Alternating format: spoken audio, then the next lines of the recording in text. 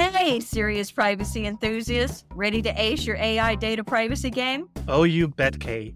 Dive into the world of TrustArc's Nimity Research, your go-to for staying on top of regulatory developments in AI and privacy. Seriously, Nimity Research maintains a massive privacy and regulatory database featuring expert guidance and analysis from legal and privacy pros. So save time on privacy research, cut your compliance timeline, and reduce costs with Nimity Research.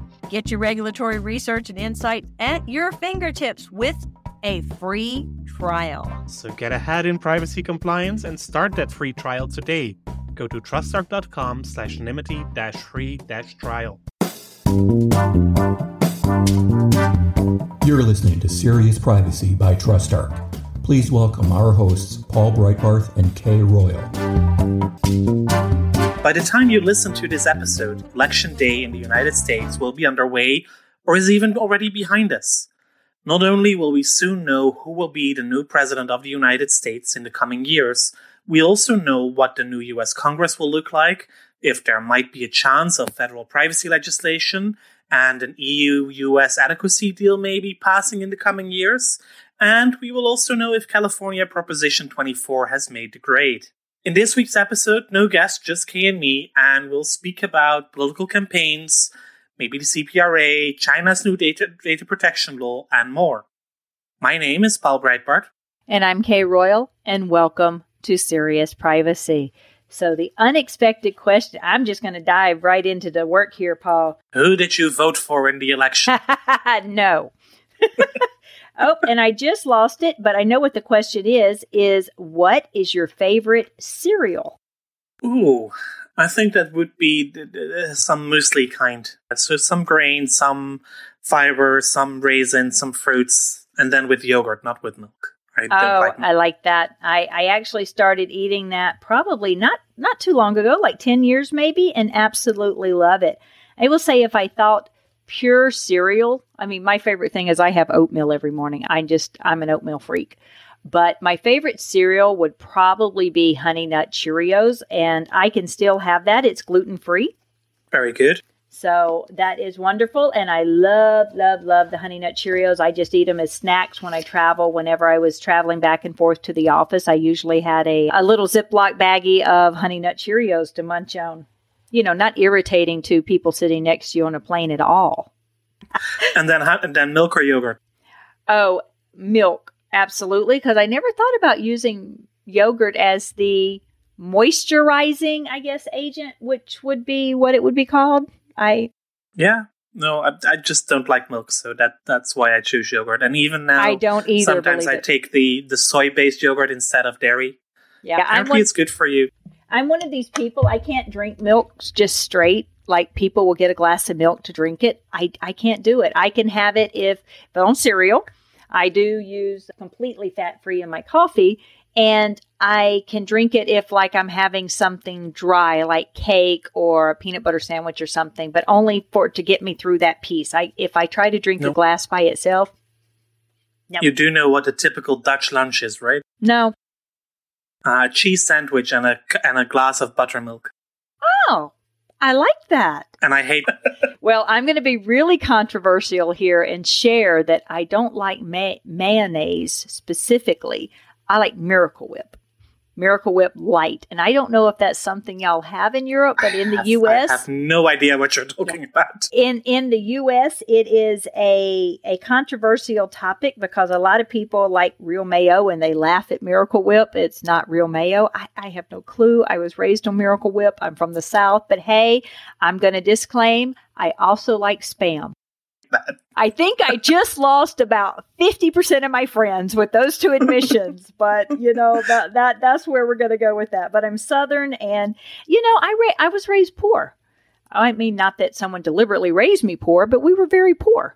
And I'm the first in my family to go to college. So that kind of, a bachelor's degree. My mom has an associate's degree in nursing, but I'm the first one in college. So essentially, you know, law degree and now doing my PhD, they don't have a clue. But that means I was raised eating mayo sandwiches. So you say you don't like cheese sandwiches? This is literally bread and Miracle Whip. That's it. And sometimes I still do that now just because it's a comfort food for me. Well, but comfort foods are fine. I mean, and everybody has their own memories with food. That's right. One day we're going to make a food podcast as well, Kay. We should. And I think studies have shown that smells are attached to the strongest memories, or maybe vice versa. The strongest memories carry smells with them. So, and a lot of that is wrapped up around food. Think about the smell of popcorn at a fair or something like that, or making something on the grill that just, the apple pies and things that the smell. My mother's hazelnut cake coming fresh out of the oven in fall days when we had been collecting the hazelnuts ourselves. Yes, I do remember. It's amazing. And here in Arizona, and I think I mentioned it before, some people actually put in cookie dough in their cars while they go to work in the summer. That way, when they come out from work and open their car, they have fresh baked chocolate chip cookies. It's a thing. It's a thing. So let's actually get to the topic of the podcast, which was let's talk about controversial issues. Let's talk about the elections. Exactly. Let's do it. So here in the U.S., yes, I've already voted. I've been doing mail-in voting for many, many years, mainly because I just don't like to take the time away from whatever the heck I'm doing to go stand in polls. But I've been doing a lot of mail-in voting, and a lot of people have. And here in Arizona, they track it for you. I think they do in a lot of states, but I don't have the information on which states do or not. But here in Arizona, you can actually put in text messaging. Well, they'll send you messages. Picked up your ballot.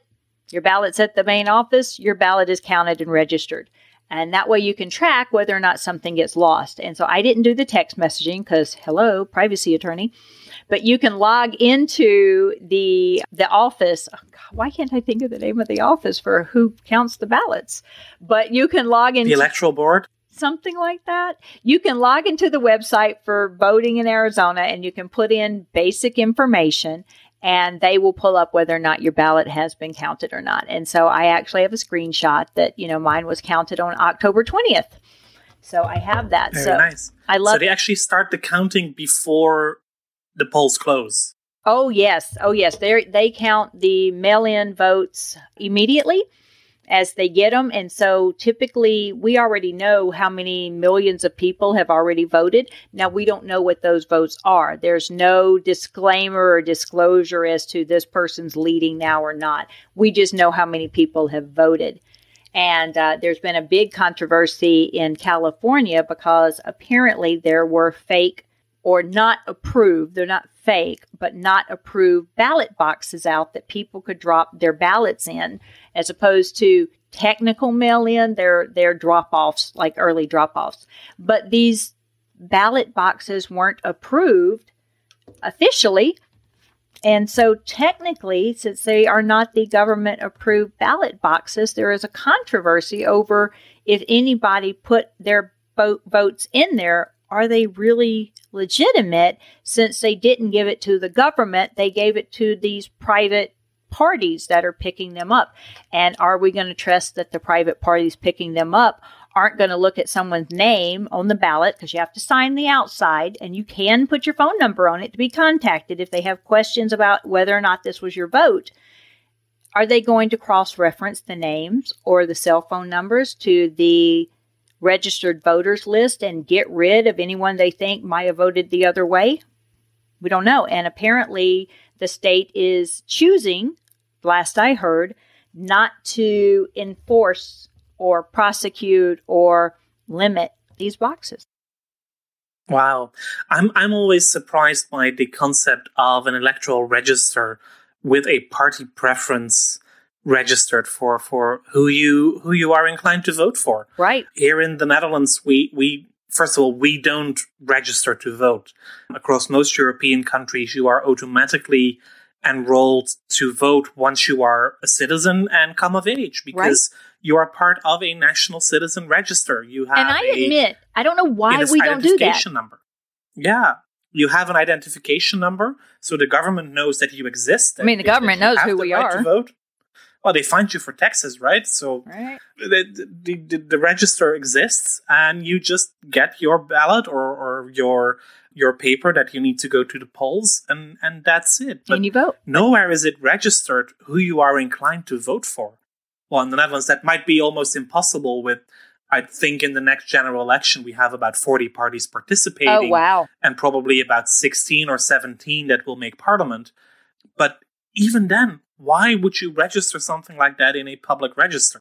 And it's funny because you and I actually had that when we were developing. Oh, I don't remember exactly what we were developing, but we were talking, maybe it was a notice or a policy or something. And we had the back and forth conversation about people's political party. And of course, the political party in Europe is special categories of data. Mm-hmm. And I don't think it's just political parties. It's political ideations. It's political philosophy, ideology, everything. Affiliation, anything with politics. And you said that special categories data. And I'm like, you can't really call it sensitive data here in the U.S. since essentially in most states it's publicly available information. You can go download the registration lists. And I think that really threw you for a loop. Mm-hmm. So how is all that data used? I mean, I can imagine that it will be used for a lot of targeted advertisement this time of year. And it's crazy because I'm sure that's how it is used, because candidates can go on, I think, even if the state doesn't because I did some checking on this. And so if our listeners have more information, please feel free to correct my misconceptions. But I went to a few states to see if I could get the voter registrations. Some you can download, some you can't. Some you can if you're a candidate. You can get those registrations. And I believe, and I think I can pull this up real quick and show you. Of course, we don't have the visual there. But if you see, I think this entire screen, and I'll hold it up to you, this entire screen are text messages from people on voting. Wow, that's a lot. Even to the point, let's see. Here's one. I'll show you this one. You can read yourself. I'm Grant with the Arizona Dems Public Records Show. You've already voted. That's awesome. Will you remind 3 friends to vote today? Wow. So even that information is already out. Yes. Now I can block the number. Typically, and leading up to this is the whole, you have this much more time to vote, where the Dems have you. It's Mary Lou, a volunteer with the Arizona Democrats. We're 10 days out from Election Day. We need your help to get out the vote. Can you take action at a friend bank with us next week? Now, in most cases, this friend vote, I'm not going to go work a bank. But so I'll probably say no and then block the number. So, let's just do the public service announcement for those of you listening on November 3rd. If you haven't voted yet, go vote. It is important, no matter who you vote for. But do go to the polls, because it is your right, and it is an important right that we should all use. But still, I'm amazed by all this online campaigning. We see some of it here in Europe. I mean, I'm involved with a political party here in the Netherlands, and we are pretty strict on privacy, and that annoys our campaign teams often because they want to go door to door and document everything from their conversations. And the privacy team within the party just says, no, you cannot do that. You can only document things at a very abstract level. You cannot say, the person in Main Street number 15, the husband is going to vote a Christian Democrat and the wife is going to vote for the Greens. You cannot do that because we do not have a legal basis to process such information. You can say, we walked through Main Street and we had 5 people who said that they were going to vote Liberal, and another 5 who said we're going to vote for the Animal Welfare Party, and 2 for the Party for the Elderly. That's all perfectly fine. But as soon as it becomes identifiable information, even on the basis of an address, it's just not acceptable. And I find that very hard to understand how. I mean, I see the added value for parties in having all that information. But it's added value for parties and candidates. It's not added value for the voter. No. I don't see how this is any added value whatsoever. You mainly get annoyed by the number of text messages, I assume, instead of being convinced, oh no, this is certainly the guy or gal I'm going to vote for. Right, exactly. And, here in the U.S., and I don't know, since you said there's like 40 parties over there, there are people who absolutely die hard will vote the party line. They don't give a flip. who is actually running. They don't care what they're running for. They don't care what their stance is. They don't care what actions they may have taken on votes in the past, or if there's any indication of what they're going to do in the future. They will strictly vote straight down the party line. Now, I don't do that. I do consider myself an independent, which is funny, but I actually do register, and since this is public knowledge, because people can look up the polls, I'm a registered Democrat, and I tend to support the Democrat policies, but I don't vote for people because of party. I have learned that my views on a lot of issues coming from the Deep South are very, very conservative, but frankly, most of my views are very, very liberal. So it's interesting to consider myself a liberal, conservative, a moderate because I have the different, but that's how it drives the way I vote. So I don't understand people who vote strict party line. My father-in-law was one of them. When he moved to Arizona, it was because it had always been a dream. And when he was here, he was in the hospital a lot. And so 2016, and he was upset because he was a lifelong Republican. He had voted every single election since he was 18 years old. And this was going to be the first one that he had not voted. And we were coming up on the primaries. And I told him, I said, you can register remotely. I said, I can print the papers from you. If my mother-in-law will bring your identification, we can get everything signed, mailed in. I'm sure the nurses will drop it in the mail for you. And he looked at me. He's like, Kay, why would you do that when I'm going to pretty much vote opposite of you on every single matter? I will die for your right to vote. Doesn't matter if you agree or disagree, but that's the way it should be. You absolutely have a right to vote. You should vote. And if you want to vote, that's what should happen. And that was actually a West Wing episode too, when Donna accidentally voted wrong. And so that's how she met, what's his name? The military guy. Jack Reese. Yes, was because she was trying to convince someone to vote the opposite of hers and let it be a wash, which I find the honor is amazing. Between people when it comes to elections and issues, there's a deep sense of honor among people as to what they stand for and they don't. But I have to tell you, here in the United States right now, it's ugly. Yeah. It really is. Do you have ballot initiatives as well this time around in Arizona? Yes. Or is that just California? Oh, no. There's pretty much always ballot initiatives, and they can be local initiatives that are here in the town I live in. Phoenix has, 30-something townships. So there are local issues. I think there are county issues too. And of course, state issues and federal issues. So we have all kinds of ballot initiatives on it. And they're basically referenda, right? Yeah. Are you in favor or against this proposal or that proposal? Exactly. And people don't often know what they are. There's like a one-sentence explanation on it. But if you don't go research what it is, you may be misled by the title of it or misled by the sentence. Because, of course, whoever's putting it on the ballot, it might be the Support Veterans initiative. And so you think if you vote, it's support veterans, but if you actually went and read it, it might be something you would not agree. I mean, of course, it's related to vets, but it might not be. And so those parts are a little misleading. But here in Arizona, we also have judicial retention elections. So judges by state can be appointed or elected. There's no require thing by state to do it. Each state has their own. Here in Arizona, we appoint judges. So there's an application process and a review, and the governor appoints, except for the justice of the peace, which is a local magistrate. They can actually run for office and they don't have to be attorneys. But for everyone else, they're appointed and you have to be an attorney.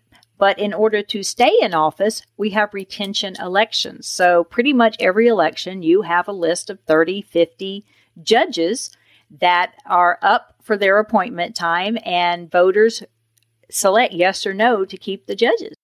Who you probably have no idea who they are and what their record is. No, and I'm not a prosecutor, a litigator, or anything. I don't go to court. So I always reach out to my friends who do and like, all right, give me your rundown on judges. They don't share it publicly, but they'll share with their friends. But I was also participating in an effort called Kids Voting Arizona, where we go to classrooms, virtual now, and we do information sessions on what voting means and things. And then they actually have little ballots they can fill out that have much, much less information. Like they can vote for president, they can vote for the Arizona senator, and they can vote for 3 judge retentions. That's it. Well, I happen to have 5th graders, third graders, and now kindergartners. I don't know how I'm going to explain this to kindergartners. It was hilarious, and one of them asked a question I don't know. If there is a tie in the retention votes of yes and no, who wins? I mean, does the judge stay or does he go? Apparently, in the Arizona Constitution, it doesn't say. Ah, interesting. So then probably the governor's vote is decisive. You know, or however it is, I don't think that issue has ever been a matter. But frankly, I think the last major cycle, there were 2 judges who were considered not worthy of staying in their jobs by the majority of voters. And I do believe one of them was voted out. So it's interesting that, the difference in the politics across the countries of the world, but how some things the voter still has the impact, And so when you look at ballot initiatives, that's a pretty local thing. And still there are 2 that have made their way across the Atlantic, and both were launched by Alistair Mactaggart. Alistair, I still want you to come on my show, dude. We, of course, 4 years ago, we heard all about what's now the CCPA, which in the end didn't make it onto the ballot because the California state legislature decided to adopt the CCPA. But now we do have the actual ballot initiative for the CPRA on the ballot. Yes, and that actually came about because in the CCPA, they had gotten the approval, gotten the voters, but they had decided to work with the legislature, but they gave them a time frame. You have to pass something substantively, what our initiative is, within the next blankety-blank time. I think it was 2 weeks. And they literally passed it in 8 days. But they were not pleased with the modifications that were made, but they had made the deal. They passed the CCPA. So this time he did not work with them. I'm sure he was approached and said, no, if this gets approved to go on the ballot, if we meet the requirements, it's going on the ballot. Now, there are a lot of privacy people that have come out in opposition of CPRA. And I think the one that resonates most with me, because you and I actually have talked about this a couple of times about I didn't really understand the impetus behind opposing it. Based on the Twitter storm from the ACLU, I didn't really understand the opposition. So I started doing some looking into it. And some of our privacy friends, people I respect, have actually made statements on it. And there was a letter published. Ian Balland was one of the ones. I love Ian. I respect the heck out of him. That made me really sit down and pay attention to what are the privacy professionals' objections to this. Now, there are more privacy people that have come out in support of it. But I did look at them, and I'll tell you, the one that resonates the most with me is the fact that if this is passed, you can no longer make modifications to it. Any modifications will have to be another ballot initiative. Now, can they get around it by passing different laws, specific issues, things like that? I'm sure they can. Politics always finds a way. But it means that the CCPA, or the CPRA, as it will become, will not be able to be amended by legislature, which means that if we're already upset enough that the laws don't move fast enough to protect privacy, now it's going to move even slower. It's going to really be slow. So do I support the CPRA? Yes. I'm glad I'm not in California and have to vote on it, because then I'd really have to come to a decision. But I think privacy people that claim, oh, yes, it's job security, is not a good enough reason. I think it needs to do what privacy needs to do, but California is leading the way in having state laws on privacy, and that's fantastic. And I think a lot of states are going to look to this and learn. So that's going to be awesome. The fact that they're looking at having a consumer privacy protection agency, I think, is a fantastic idea. A lot of people have said they don't. I believe that's actually a good idea. If you formalize an institution that is to protect consumer rights and focus on particular issues, then those institutions, as regulatory agencies or administrative agencies, have the expertise to decide these matters. And I believe that really pushes privacy to the forefront of being an issue, which of course has not been an issue on the presidential election side. As we know, I mean, why would privacy ever be an issue that candidates would debate and talk about when they're looking at getting elected, unless privacy is a big issue in the country, the locality that they're running in? And privacy just really isn't a big issue in most places. No, it's true, although there are some election campaigns that have been tainted by privacy issues. And a we lot. know that And we know that the past series of elections in both the US and the UK have, of course, been tainted by Cambridge Analytica and the influence of data misuse by certain actors. So maybe it should be more of an issue. I think it should be. In talking to family members or friends about these issues, which most people, in order to keep good relationships, don't talk politics. But talking privacy implications to politics. So 2 things, of course, stick out are people, entities, countries, foreign actors interfering in results by hacking the voting system, which has happened. It's made news before, things like that. So yes, we know what happens. We also know that targeted behavioral advertising has been used massively across social media, which delivers content to people to give them the right or the wrong impression on what's going on. So if they literally target you on your street to tell you that your poll is 3 miles long and people aren't getting in and whatever, you're going to believe it rather than going to the poll and looking. And so this disinformation that is shared, and there was a wonderful memo put out by, I believe it was the head of marketing at Facebook around the whole Cambridge Analytica, but also touching on election interference and things like that. That was wonderfully eye-opening in the position that he took. And I'll see if I can't find that to post that as well. But also, if not even talking foreign actor influence, although I think it could, it's also the bots. And when I talk about bots, people talk to me like I'm going down the conspiracy theory route in bots. But this is actual evidence that there was a woman running in one of the states. I don't remember exactly what the issue was, so I'm going to use DUI as the issue. And so when I teach privacy and I ask my students about this, they say, oh, of course, targeted behavioral advertising, social media, none of this influences my decision, right? But in this case, it was an issue that wasn't an issue. It was not an issue. The underlying issue may have been true. I'm going to say it was a DUI. I don't know what it was. But driving under influence. Yeah, it had been, thank you. It had been like 30 years ago. It was not an issue in the political campaign, and she was an incumbent. However, these bots picked it up, and when you have 30 to 50,000 bots arguing over an issue, all of a sudden you're being told you do care. And they take the extreme view. They'll take the underlying issue that is true. So if you do research, you'll find out it really did happen. So it's not a lie. It's not fake news. But the bots will take extreme views and they'll get people polarized. And now all of a sudden an issue that you really don't care about. I don't care if my candidate had a DUI 30 years ago. Now you care because if 30, 50,000 bots are talking about it, well, if one person talks about it, you're doubling the number. Now you have 100,000 people talking about an issue that's not an issue. She had to drop out of the race and she was an incumbent.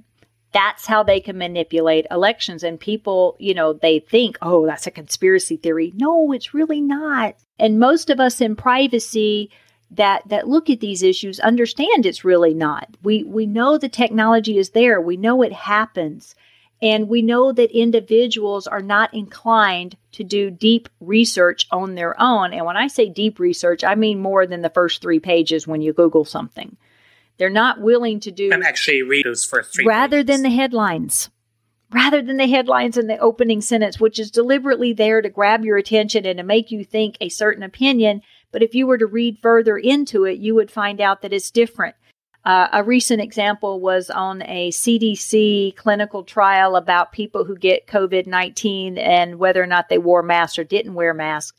The headline made it look like people who wear masks actually get COVID more, which, of course, if you went and you read the results and you looked at it, it wasn't true at all. And they actually said that in the article. But the headline in the first 2 sentences of the first sentence was very misleading, and that's what people are going to believe. Well, this was a CDC trial. This is validated result. No. And so would you think there should be privacy issues in election? Would you think there should be privacy issues in technology, or not technology, but in people? He wouldn't, but it is. And I know, Paul, you're looking at my face, and I'm just so discouraged about how this issue is so important, and yet it is so ignored. Yeah, I'm actually very curious how it will play out because we have our general election coming up in the Netherlands in March. So all parties are now shaping up to get their electoral lists published. So who are the candidates? The Netherlands works with a list system. So we don't just vote for whoever wants to be prime minister, but we actually vote for the members of parliament, not in a district, just at national level, but you can vote whoever on the candidate list you want to vote for. And that all has to be done online. Establishing the party manifesto, which is also an important part. So the platform on which you are running, what do you want to achieve in the next term of parliament? Also, that is something that has now to be done digitally. And in my party, we're actually going through that process right now. The draft manifesto was published, about a month ago, and the party members have been able to submit their proposals for amendments in the past couple of weeks. We have reviewed those for all the formal requirements and are now bringing those to a vote. But usually what we do is vote on all those amendments, or at least on a very large selection of those, at a physical party conference where we can actually debate them and where you can try to persuade each other that we should go more to the left or more to the right, be more progressive or be more conservative, change the numbers. I don't know. We can debate that. But now everything has to be done online, which is taking more time. Not everything can be discussed because then everybody would really go Zoom crazy. And we already have, 5 or 6 2-hour sessions just for debate of party manifesto issues. And then we have to go into the campaign. And in the Netherlands, campaigns are still very traditional, that we go out into the streets and hand out leaflets with party preferences, and we knock on doors, and all of that will be very difficult now with COVID, with people being told to stay home, with people being socially distant. So you can predict already that a lot of the campaign will also have to move online and to television and radio and the newspapers, of course, but that was already there. But doing all of that online, I'm very curious to see how that will play out, but also what kind of privacy protections the parties will take, if any. And I fear that a lot is not being properly taken care of, and that we will get quite a few data breaches following this election cycle. Yeah, it's concerning. It's concerning. And who would have thought 10 years ago, 50 years ago, that privacy would be such a big issue in elections, right? Well, as we said, it's not an issue for most people, but those watching what it is. And I think the last one I'll touch on before we end today is, of course, we're going to do a webinar in mid-November that is touching on the outcome of the elections. And we're not going to be political. We're just going to touch on, CPRA did or did not pass, or the implications for U.S. federal privacy law, given what the outcome of the election may be. And this will be based on senators and what their positions have been, as well as the presidential, or more specifically, the vice presidential election and what that might mean, because Kamala Harris is a very staunch privacy advocate. I became a big fan of hers back when she was Attorney General in California, and there was,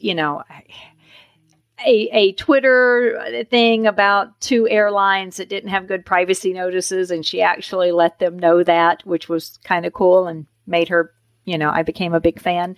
Then there's a lot of other things about her politically, but she is a staunch privacy advocate. So depending on the outcome of the election, privacy on a federal level may become a bigger issue quicker, depending on what it is. If the regime doesn't change and it stays the way it is, we're going to face another 4 years of, is privacy an important enough federal issue in order to get some substantive legislation passed, which we've discussed before. The biggest issues are mainly the private right of action and the enforcement levels and everything. But if the U.S. doesn't pass something strong, if they just pass something weak and watered down, it's not going to have an impact. We're looking for something strong like HIPAA. HIPAA in the U.S. is a very strong privacy law.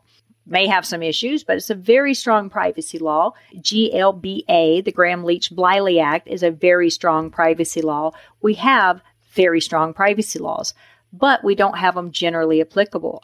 My view, we need something that strong on a federal level. And I think there is one country that has that same focus, and that is China.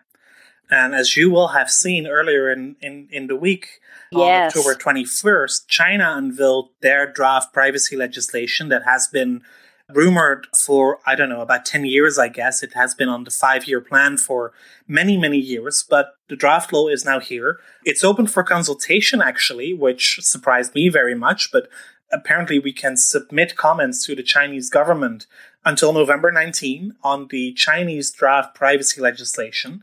And it is very GDPR-like. It is pretty strong. It applies to data processing in China, obviously, but also to companies offering goods and services to people in China, for companies monitoring behavior of people in China. Where did we hear that before, those formulations? It has a strong focus on individual rights, company obligations like appointing a data protection officer, like appointing a representative if you want to do business in China and process personal data, mandatory impact assessments, right of access. Does this all start sounding familiar? Strict consent requirements, limitations on data transfers. So, yes, and there will be an oversight body, the State Cyberspace Administration. An oversight buddy. Who can also impose sanctions up to 15 million yuan, which is about $7.5 million, or 5% of annual turnover. We've heard that 5% in a draft legislation before as well. That was the original threshold in the GDPR. The only carve-out seems to be that data that is necessary to maintain public safety is not covered. And that, as we all know in China, can be a very broad carve-out. So it seems that the legislation, not a big surprise, but that it will mainly apply to the private sector and not so much to the government. Nevertheless, this is a very big step forward in terms of offering privacy protection, because it is another 1.5 billion people that will then have enforceable privacy rights.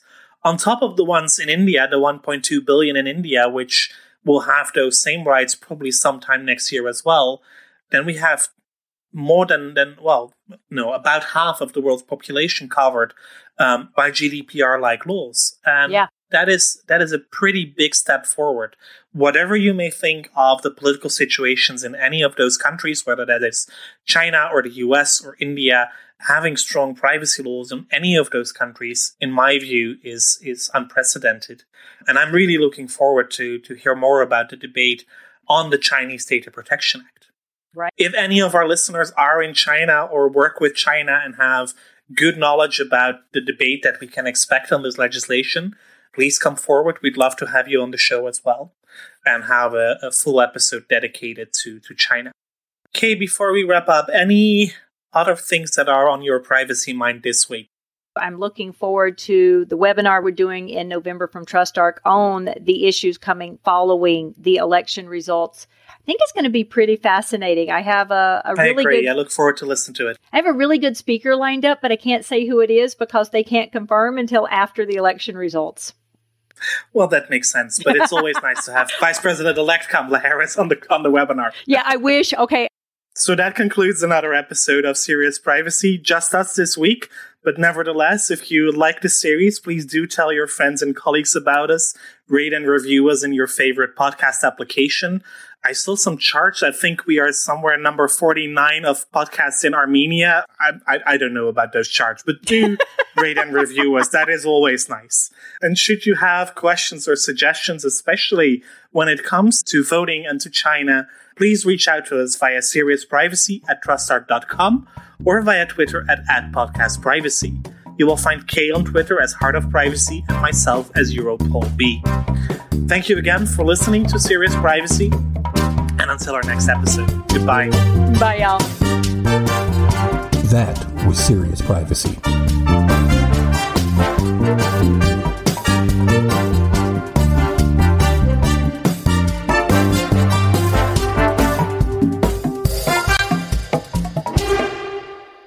Hey listeners, looking to navigate the realm of responsible AI data privacy governance? Well, look no further. Absolutely. TrustArc is paving the way, offering a complete approach to managing privacy risks in the world of AI. TrustArc allows organizations to confidently use AI with personal or sensitive data, moving forward efficiently and cost-effectively. And here's the kicker. Protect your company and data with TrustArc's privacy-driven compliance software. Because their deep automation streamlines data privacy governance, cutting your time to compliance with automated data mapping, risk assessments, and regulatory reporting. TrustArc's enhancements go way beyond that, helping organizations understand AI better and align cross-functionally on data governance, privacy, and security. Plus, they provide guidance on privacy governance for AI and how to mitigate risks, using frameworks like NIST AI, OECD AI, and the Nymity Privacy Management Accountability Framework. If you're aiming for compliance excellence, check out Privacy Central. Seriously, one of my best parts. It uses automation and privacy expertise to understand your requirements, build and manage your privacy program with ease. Oh, I agree. Privacy Central is your go-to to measure your progress toward responsible AI data compliance. Stay ahead with TrustArc's Privacy Central. Visit TrustArc.com now. Ask me and Paul if you have any questions.